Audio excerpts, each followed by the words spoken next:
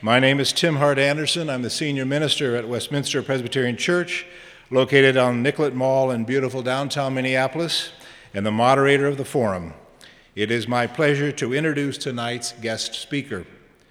E.J. Dionne is a columnist for the Washington Post, a senior fellow at the Brookings Institution, and a university professor in the Foundations of Democracy and Culture at Georgetown University.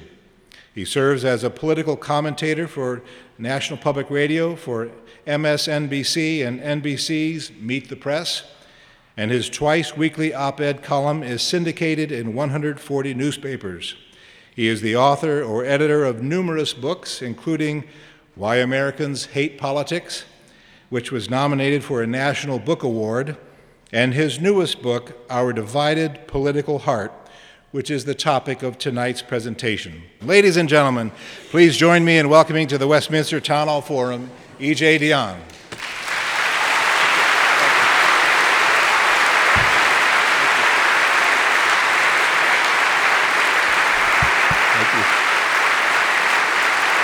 Thank you.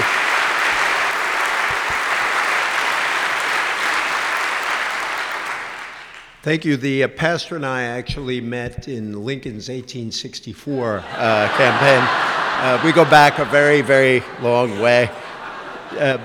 Did you notice, by the way, how his wonderful preacher voice suddenly changed to a golden voice of radio as soon as that signal came up? That was such a generous introduction. It was so much nicer than the introduction I received once, which ended, "And now for the latest dope from Washington, here's E.J. Dionne." So thank you very, very much, very much for that. It's a real honor to be part of a great tradition of this church.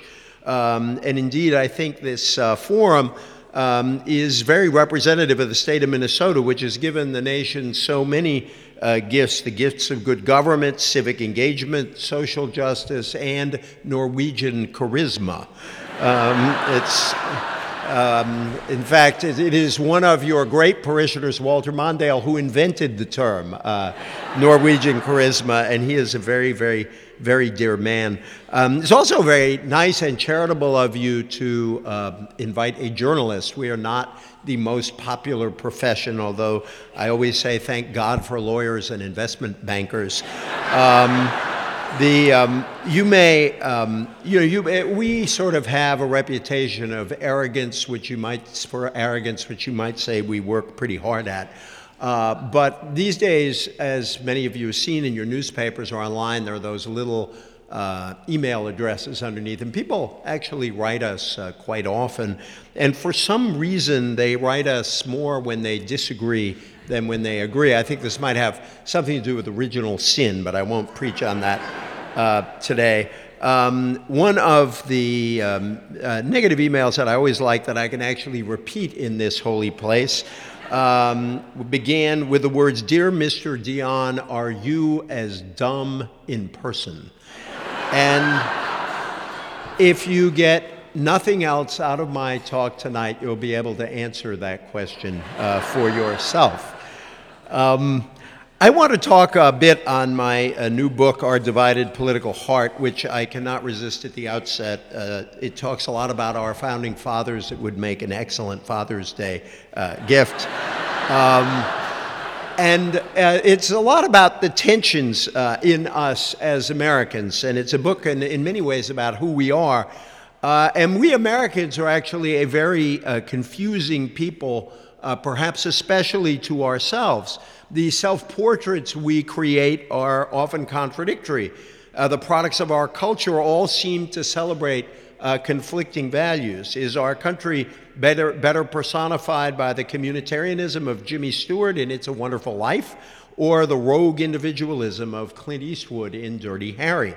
Does Woody Guthrie's This Land Is Your Land or Frank Sinatra's My Way speak more directly to who we are?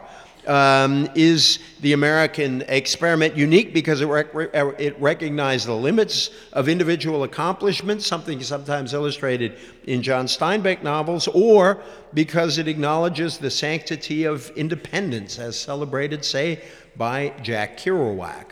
Our Divided Political Heart grew out of my love for the American story and its tensions. There's a paradox right at the beginning of the book because the first sentence refers to widespread worries about American decline, which I think have been very important to our politics in recent years. But the book is very distinctly not a declinist book. It's an anti-declinist book. It's actually a hopeful book about our future because it argues that the classic American balance between individualism and community, and also between government and the market, and between private and public, helped us get out of scrapes before and has done so again and again. I never tire of quoting Winston Churchill, who offered my very favorite take on us as Americans. Americans, he said, can always be counted on to do the right thing after they have exhausted all other possibilities. It takes us time, but we get there. Churchill actually noticed something that great student of 19th century student of American life, Alexis de Tocqueville, noticed when he talked about our extraordinary capacity for self-correction. Indeed, the fact that we talk so much about our decline is a sign of what a high opinion we have of our country, because we always seem to think that we are in a place from which we can decline. And out of our fears, it's true, and out of our fears of decline have come some extraordinary political moments. Feelings of decline usually start in specific crises in foreign policy or economics, or, as was the case at the end of the Bush administration, both. But these concerns quickly morph into a sense that we are in the midst of something larger, a spiritual crisis. And that's when we start asking ourselves who we are. Who are we? We debate history and history's lessons, and we disagree on what they are. Barack Obama's election, I think, was very much rooted in a sense that he was the person to solve a kind of spiritual crisis that affected the country.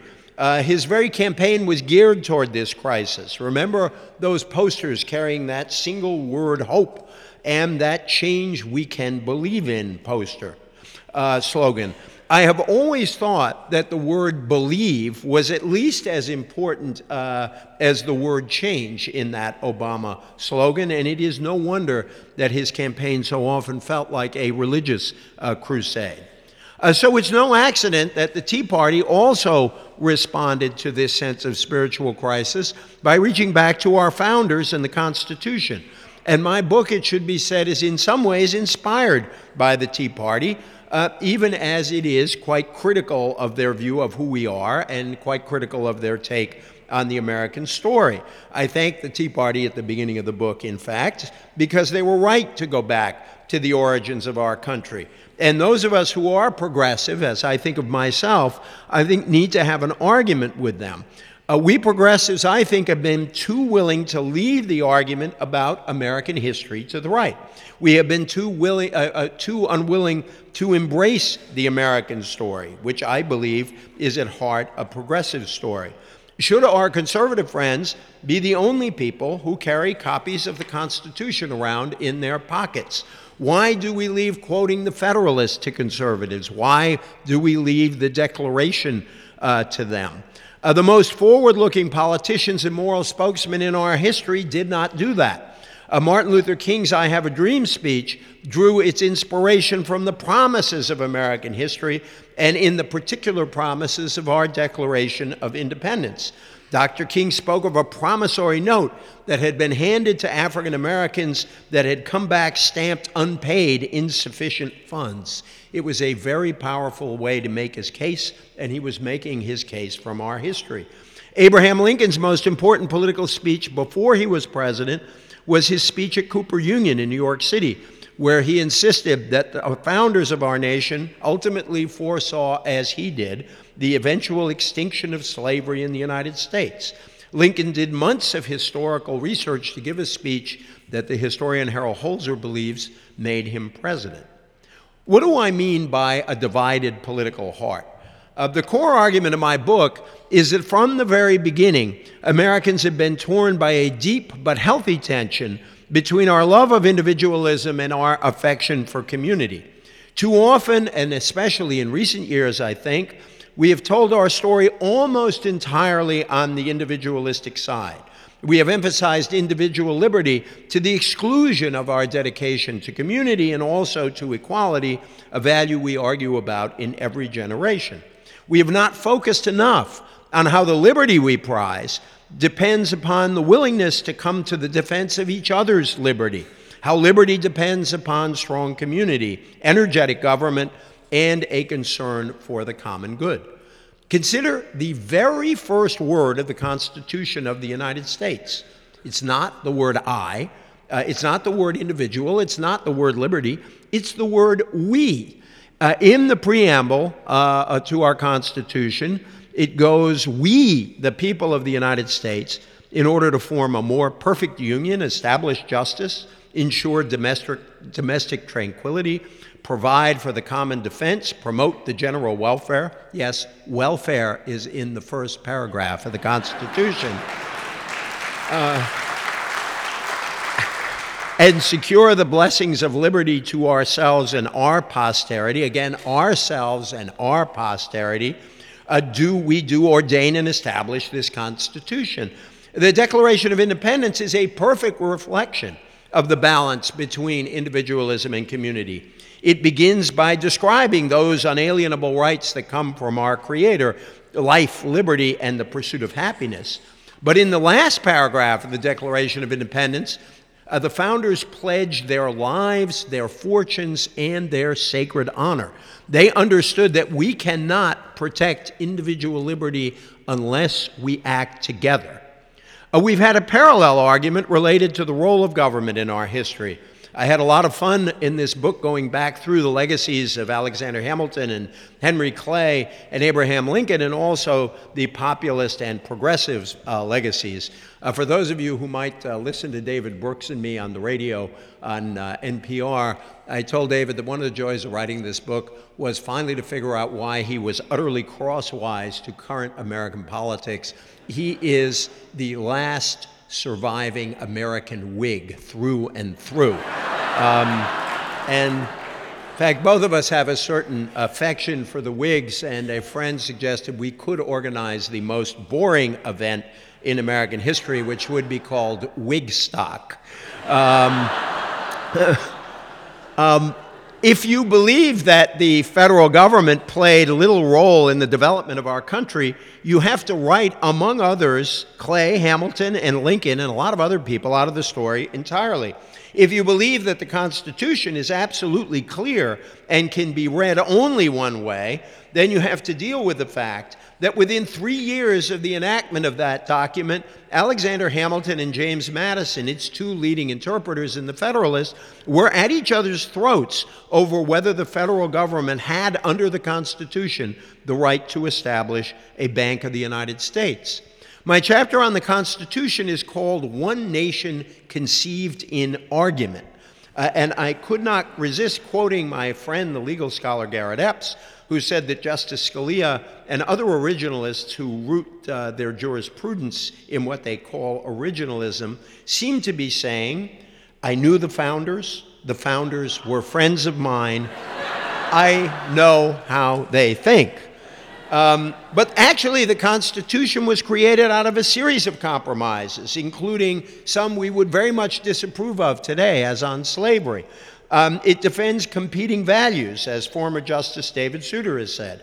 And I think we do ourselves a disservice to think that the founders were unique or sainted and received the constitutions as tablets from the heavens. Yes, they were gifted men, and we have a lot of reasons to be grateful to them.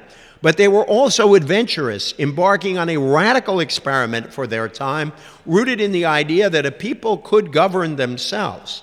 To think of the Constitution as a set of shackles designed to keep our country in exactly the same condition it was in 1787, and to prevent us from addressing new problems in new ways, does a disservice to the bold and adventurous nature of our founders.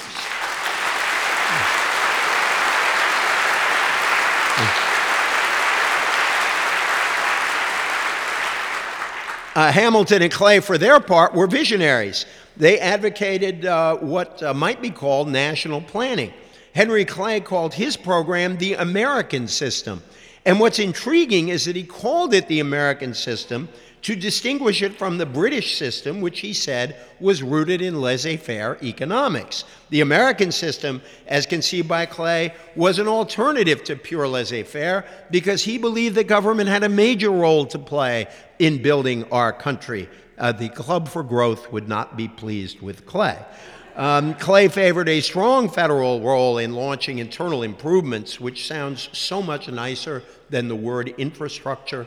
If my book accomplishes nothing else, I'd love to replace the word infrastructure with internal improvements. It is the same way it's the same thing, referring to the bridges and canals and roads that fostered commerce and bound our nation together. Clay foresaw, as Hamilton did, an important role for the federal government in building us up as a manufacturing nation. He was more than a century ahead of Richard Nixon in proposing what we came to call federal revenue sharing for the states. And while we should not dragoon history too much into today's political arguments, I suspect Clay might have had some sympathy for President Obama's stimulus proposals, particularly aid to the states and the investment in infrastructure, new technologies, and spending for education. In frustration once, when Clay's opponents were saying his program was unconstitutional, particularly his effort to help American manufacturing, he said, "Do we live in the only country in the world with a constitution that is written for other countries but not for ourselves?" And so, like many progressives later on, including FDR, Clay and others expressed frustration with those who did not see the Constitution as a liberating document. I argue that our friends in the Tea Party are looking back to an exceptional period in our history and turning it into the typical period.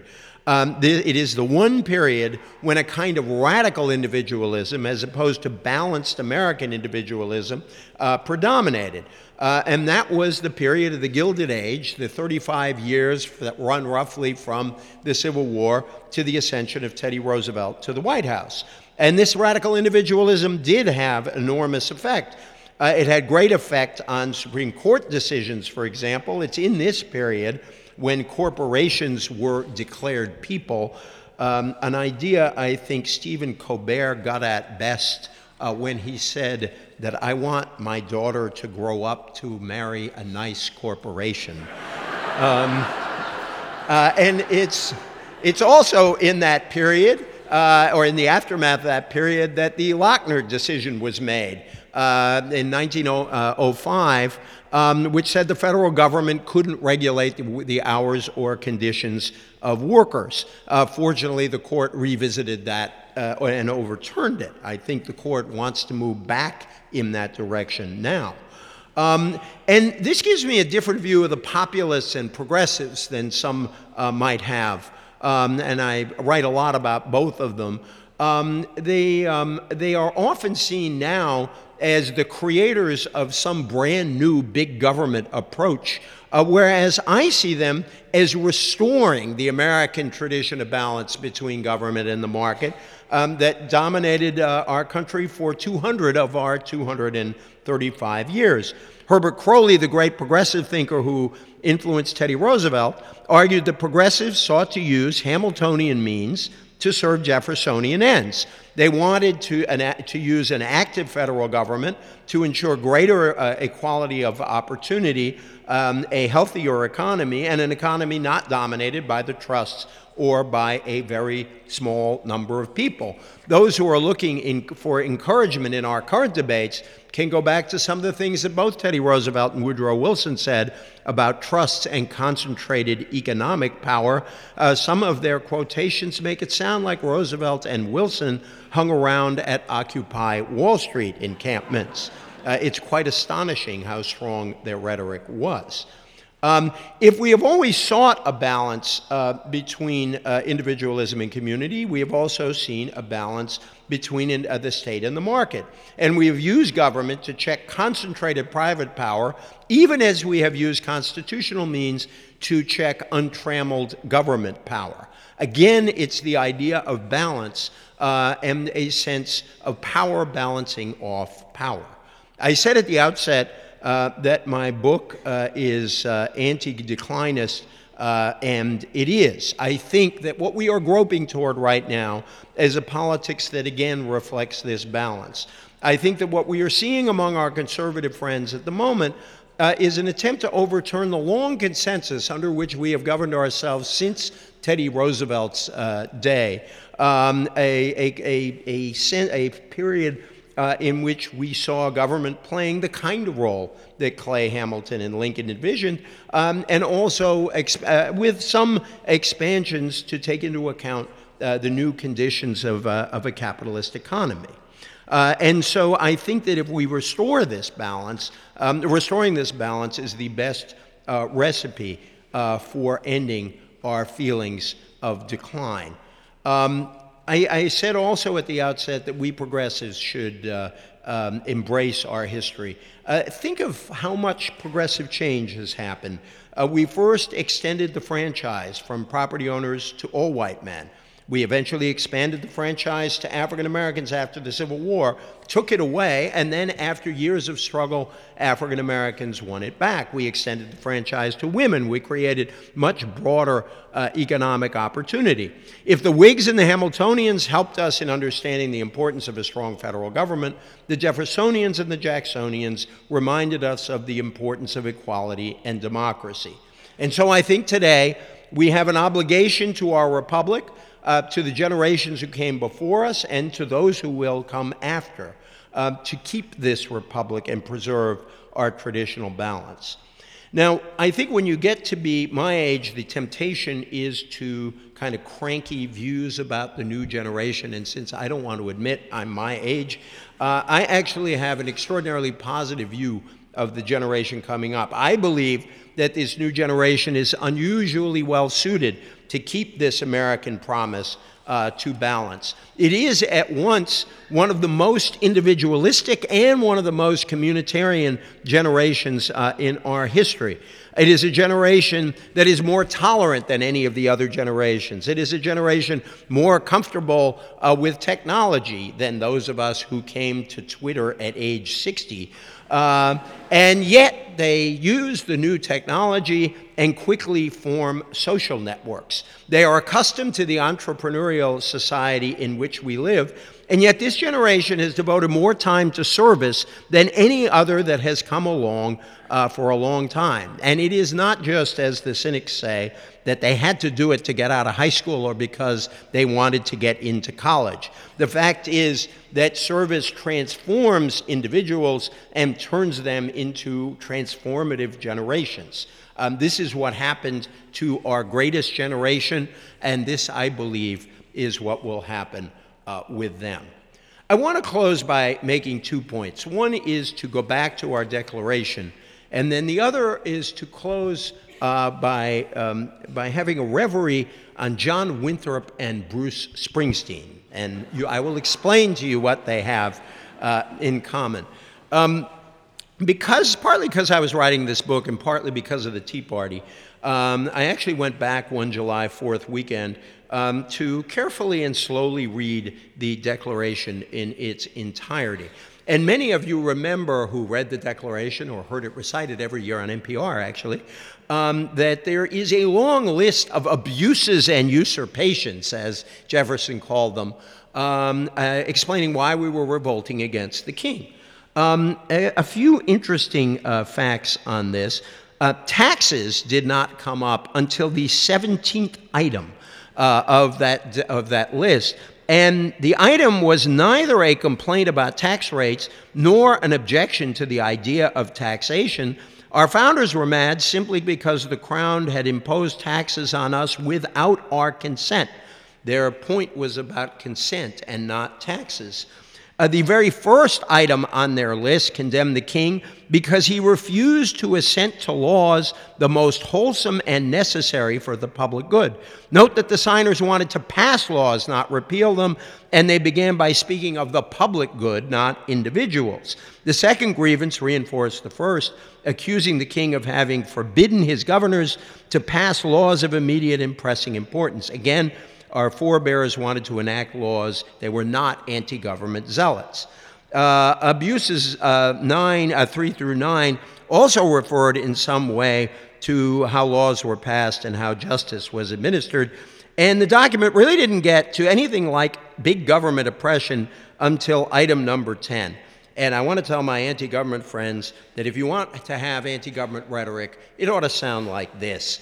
Jefferson wrote, "He has erected a multitude of new offices and sent hither swarms of officers to harass our people and eat out their substance." They knew how to do rhetoric in those days.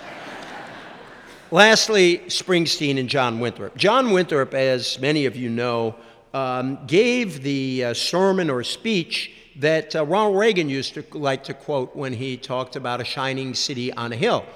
In 1630, John Winthrop gave a speech entitled A Model of Christian Charity. And here is what he said. He said, "We must delight in each other, make others' conditions our own, rejoice together, mourn together, labor and suffer together, always having before our eyes our community as members of the same body." Now, is there any doubt that Rush Limbaugh would have called this great Puritan a socialist? And then there's Bruce Springsteen. I don't know how many of you have heard the new Bruce Springsteen album, but the very first song on that album, I think, is a rather condensed and economical version of the John Winthrop sermon. The refrain in that song is, "Wherever this flag is flown, we take care of our own." And so, from 1630 to 2012 with Bruce Springsteen, we have this concern for the community and the common good. Now, if you suspect that I am wrapping myself in Springsteen in an effort for a modest writer to get some of the sales from Bruce Springsteen's fans, you would be absolutely right. But I think it's very important that Winthrop and Springsteen were saying this. I think they were speaking to some of the very best things about us, the thing that makes us Americans. I want us to celebrate the American community again with Springsteen and Winthrop, and I believe our country will be better off for doing so. Thank you very much.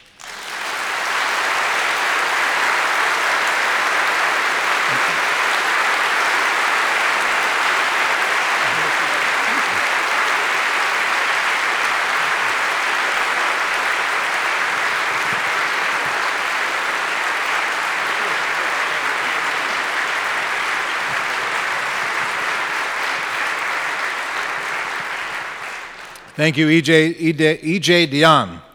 You're listening to the Westminster Town Hall Forum, broadcast from Westminster Presbyterian Church on Nicollet Mall in downtown Minneapolis. Learn more about us online at westminsterforum.org. You can like us on Facebook and follow us on Twitter. I'm Tim Hart Anderson, Senior Minister at Westminster Presbyterian Church and moderator of the forum. Our speaker tonight is Washington Post columnist and author of the new book, Our Divided Political Heart, E.J. Dionne.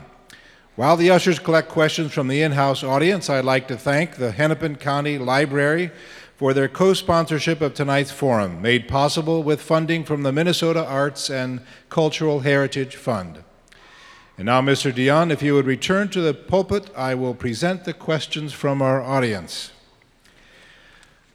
First one has to do with the nature of democracy. It's been said that democracy is not just an external form of government, but an interior attitude or way of being.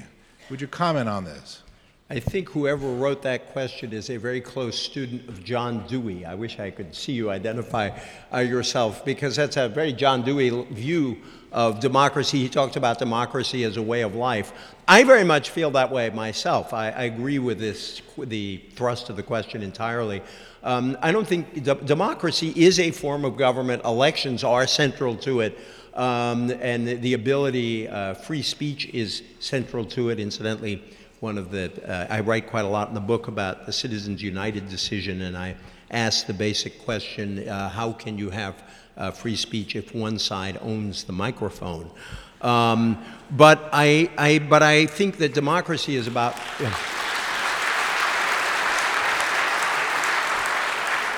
Of course, I don't mind it when the Westminster Church owns the microphone. But I think democracy is very much about our attitude toward each other. It's about a kind of egalitarianism in the way we treat each other. It's a kind of basic respect. It's one of the reasons in the book why I never liked it when sort of liberals condescend to people who disagree with them, or coastal people, and I grew up in Massachusetts.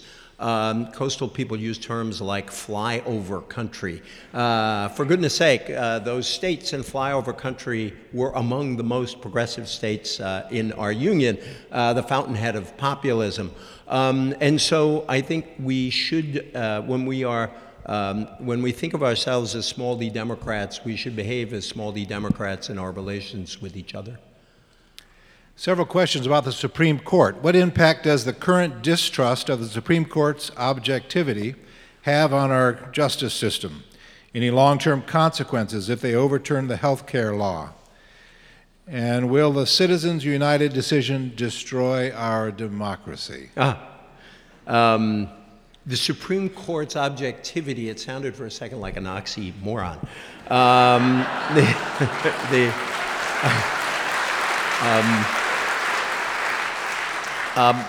In the book, I talk about Bush v. Gore and Citizens United as kind of bookends of, I believe, a move away from democracy. Put aside what people felt for partisan or other reasons about Bush v. Gore, I still don't understand why recounting ballots somehow violates the Constitution of the United States. But what's really... there are some of us who just won't get over it, I know. But what really is troublesome about that decision is there's some really anti-democratic language in there that, and the justices in the majority say, in one sense rightly, that it is still the case that under the Constitution the individual voter does not have the right to vote for president. That's what the language says. And what it ignores is about 150 years of democratic development. It is true that at the beginning of the Republic, the electors were elected by state legislatures, and it was only over time that the people in the states voted for their electors. But this was part of a great democratic advance. It included ultimately the election of senators by popular vote instead of by the legislature. And so much of the thinking behind Bush v. Gore seems like a pushback against democracy. And so it is with Citizens United. It is very distressing that the original case brought to the court didn't even raise the issues that Citizens United ended up deciding. In fact, as Justice Stevens put it in his dissent, the majority had to change the case in order to change the law. They were overturning at least 30 years of precedent. They were effectively overturning practice going all the way back to 1907 when the Tillman Act was passed. And I think as Justice Stevens said again, to treat corporations as persons in this context is absurd, because corporations have no feelings, no commitments, no consciences. They are not persons. They don't even vote in an election. And I think that the imbalance of money in our system is very, very dangerous. And again, it has that Gilded Age feel to it. I don't think a small number of billionaires should have that much more power than the average citizen in a country that believes in one man, one vote.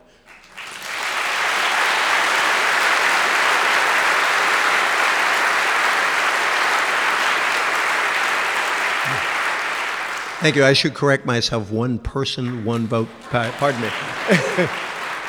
I'm glad you did that. I was going to do it for you. I knew you were sharp. I want to try to stay ahead of you by a little bit. Let's talk health care. Several people have asked about the consequences if the Supreme Court overturns the health care law. Your comments? Partly it depends on how they overturn it. I mean, I very much hope they don't overturn it. I think that we have been struggling for a very long time to extend health coverage to all Americans. I think it's immoral that we don't have health coverage for all Americans.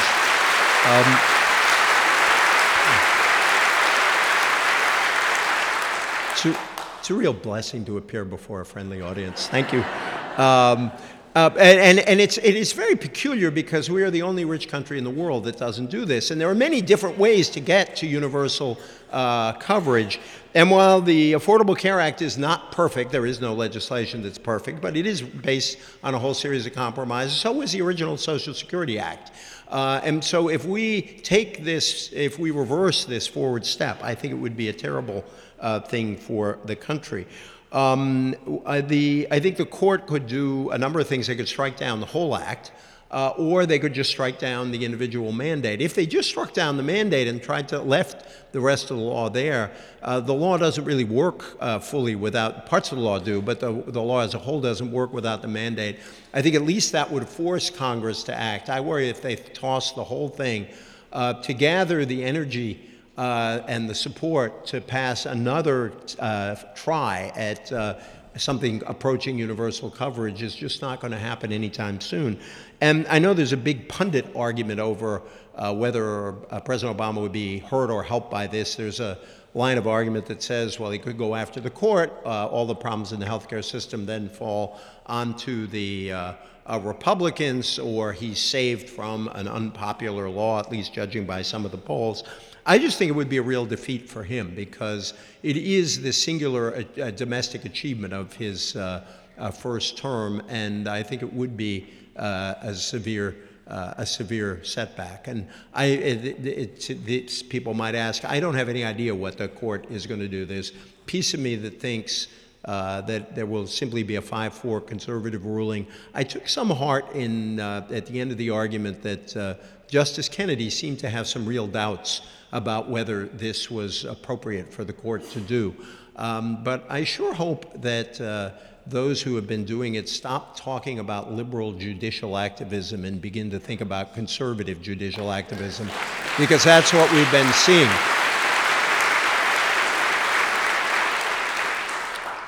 Why has the philosophy of Ayn Rand become popular among Americans, even among American Christians?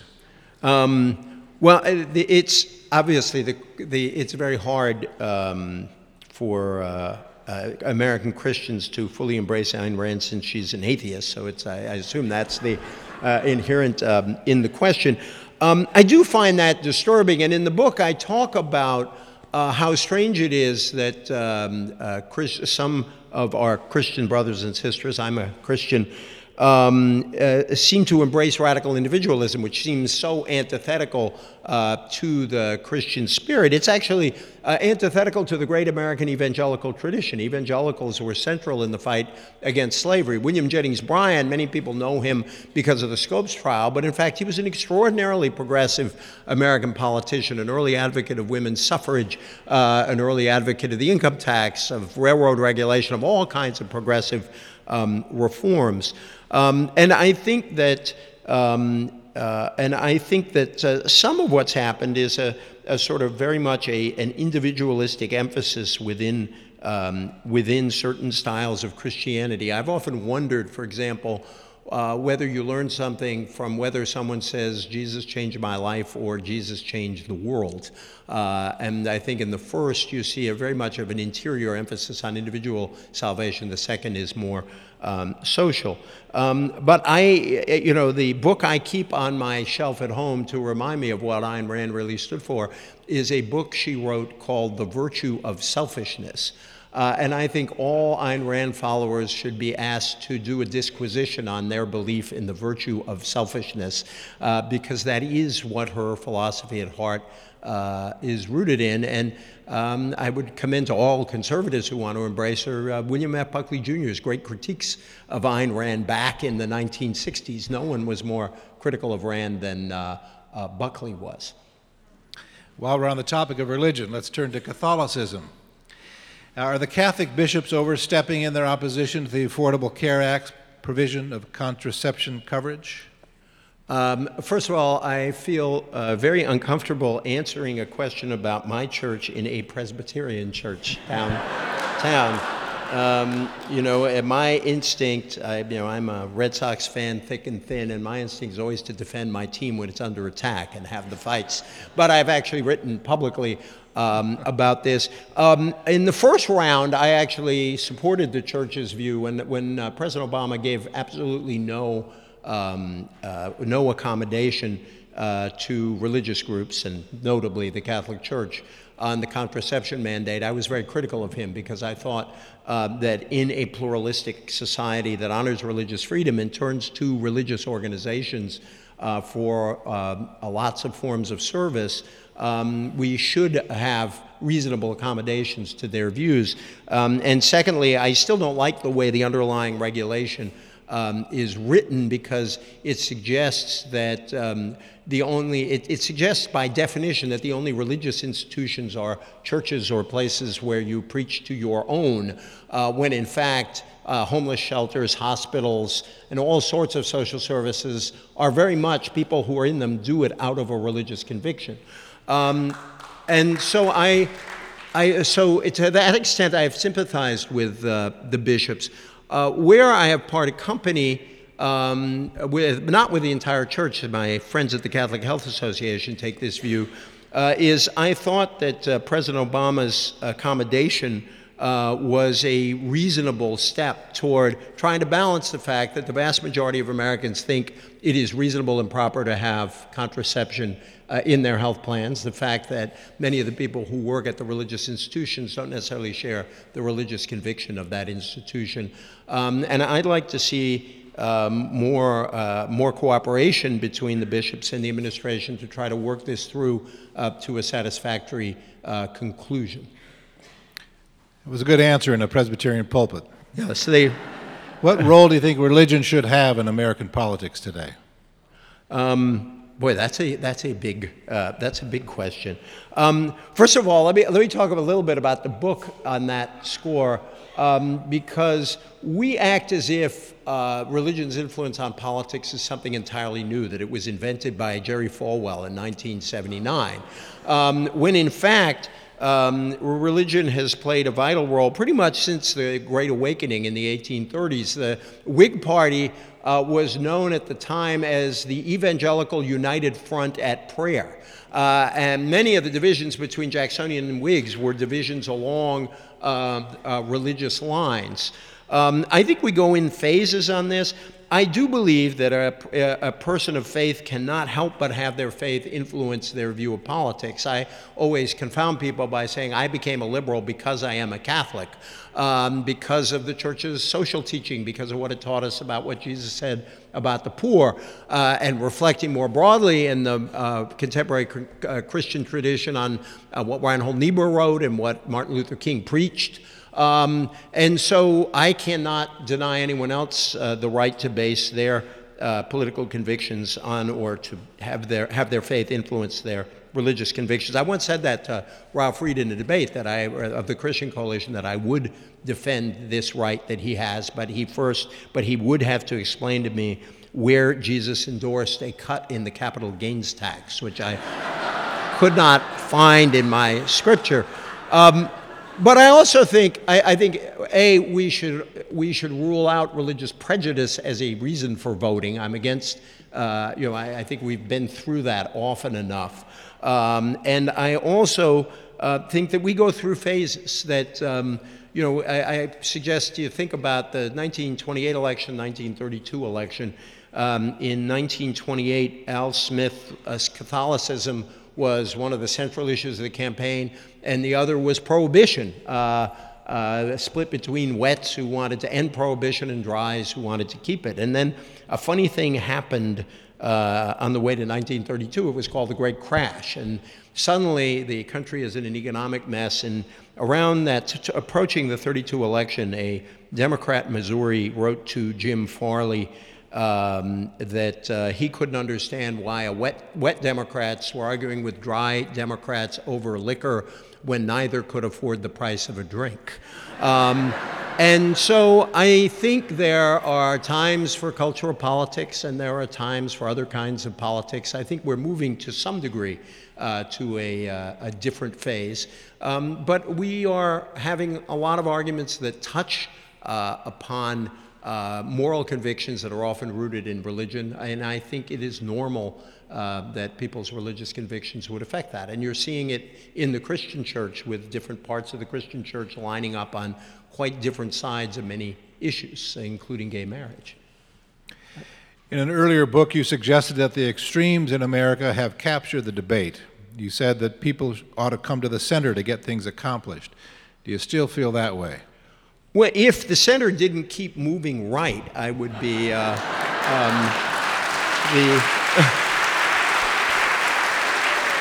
I say that quite seriously, that I am kind of temperamentally moderate, in case you couldn't tell. And I do believe, as I say in the book, that I believe in this balance between public and private. I do not want state ownership of everything in our society, or even most things in our society. I believe in a state that helps take care of people and regulates the market, but I also believe the market has benefits. I think that's a fundamentally moderate view. And I think that I write about this a lot in the book, and I didn't really talk about much in my talk, that my biggest problem with conservatism is not conservatism itself, which I have a lot of respect for, but a movement of conservatism to a position far to the right of where conservatives used to be. When you think of Richard Lugar losing that primary in Indiana for not being conservative enough, his lifetime conservative rating was 77%. If my math is right, that's more than 3/4 of the way to the right, and yet he becomes a liberal. It's a whole attitude toward government and government spending, where a lot of conservatives used to accept that sometimes you do have to raise taxes to both balance the budget and provide for other programs.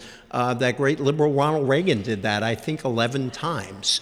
And so I still believe in political moderation. I quote in the book, this is one of the only books you'll ever read that quotes the late Senator Jacob Javits, a liberal Republican, at great length. I admire the progressive Republican tradition that you have seen in this state in so many ways. So I still have great sympathy for moderation, but I think this moment requires a certain kind of opposition to a sharp drift to the right, so we can get back to a point where we can talk about moderation. Who's going to win the 2012 presidential election? And why? I suppose you shouldn't talk about betting in a church, but if I were to bet now, I would still bet on President Obama, but I wouldn't give the odds I would have given a couple of months ago. I think that he has certain structural advantages in the Electoral College. I've been struck that even in the midst of 8.2% unemployment, he's been able to hang on to quite an extraordinarily large base of support. I think one thing that President Obama has in common with President Reagan, indeed, is a very strong political base that's there. But the events in the economy over the last couple of months complicate that. I think Governor Romney has recovered more quickly from that, we'll call it extremely interesting Republican primary, than people anticipated. So I think it's going to be a very close campaign. The other thing is President Obama won with 53% in a year that could not have had circumstances more favorable to Democrats, outspending John McCain by a very substantial amount of money. So, so I think that points to an election that's very close, in which most voters are committed, with a very small number of undecided voters. And lastly, Angela Merkel may have more effect on this election than either President Obama or Mitt Romney, and we're going to see what happens in Europe. What about today's decision of the children of illegal immigrants, allowing them to stay in the U.S.? Is that a good political move? I think it's a good move on the grounds of justice, and it's good for the country. And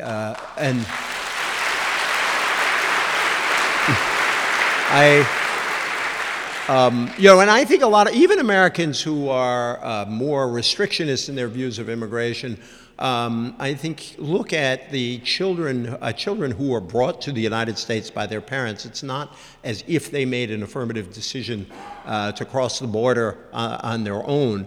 And so many of the folks affected by this have so much to contribute to our country. I still like, I'm told it's a legend, but I always like the story that Franklin Roosevelt spoke to the daughters of the American Revolution and began his speech, "Fellow immigrants." It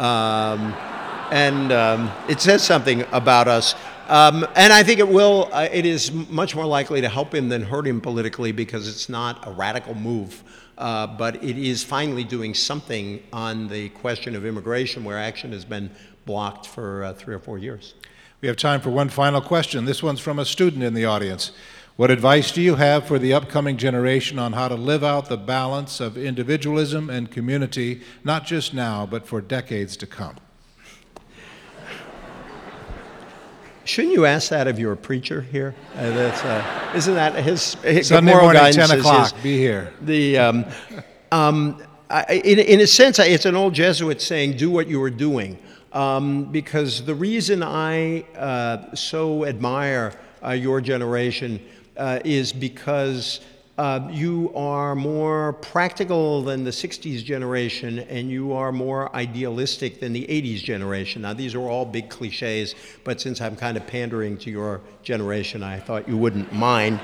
But I think that what you're seeing in your generation is a struggle. How do I lead a rewarding personal life, professional life, without completely losing my personal and family life, and without completely losing track of my obligations to the community? So many of you have, as I said earlier, done so many forms of service, engaged with people very different from you, in communities very different from your own. And I don't ever want you to lose that spirit. We often associate that kind of openness with youth. But I always liked Robert, and I suppose I'll close with this, that we should always think of it the way Robert Kennedy did when he said, now is a time for youth, not a time of life, but a state of mind, a quality of the imagination, a preference for adventure over the love of ease. And I think you should stay young in that way. Thank you all very, very much. Thank you, E. Gilbert Young. Thank you. Thank you. Thank you very much.